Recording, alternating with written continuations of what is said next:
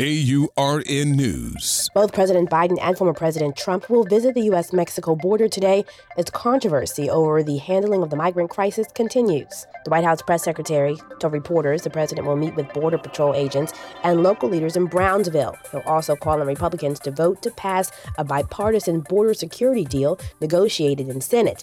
Donald Trump, meanwhile, will deliver remarks about 300 miles away in Eagle Pass, Texas. San Antonio Mayor Ron Nirenberg says with so many people displaced around the world, migrant surges are nothing new. We are seeing certainly a surge of migrants at the southern border. We have for years under multiple administrations. We've had 600,000 migrants through our community since January of 2023. We've seen these things under Trump. We've seen them under Biden. We've seen them in administrations far beyond that. What is different here is a level of demagoguery that's being played out by extreme MAGA Republicans at the behest of Trump. For AURN News, I'm Ebony McMorris.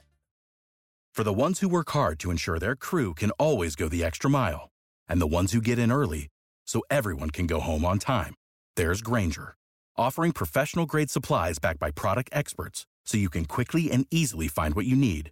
Plus, you can count on access to a committed team ready to go the extra mile for you. Call, click Grainger.com, or just stop by. Grainger, for the ones who get it done.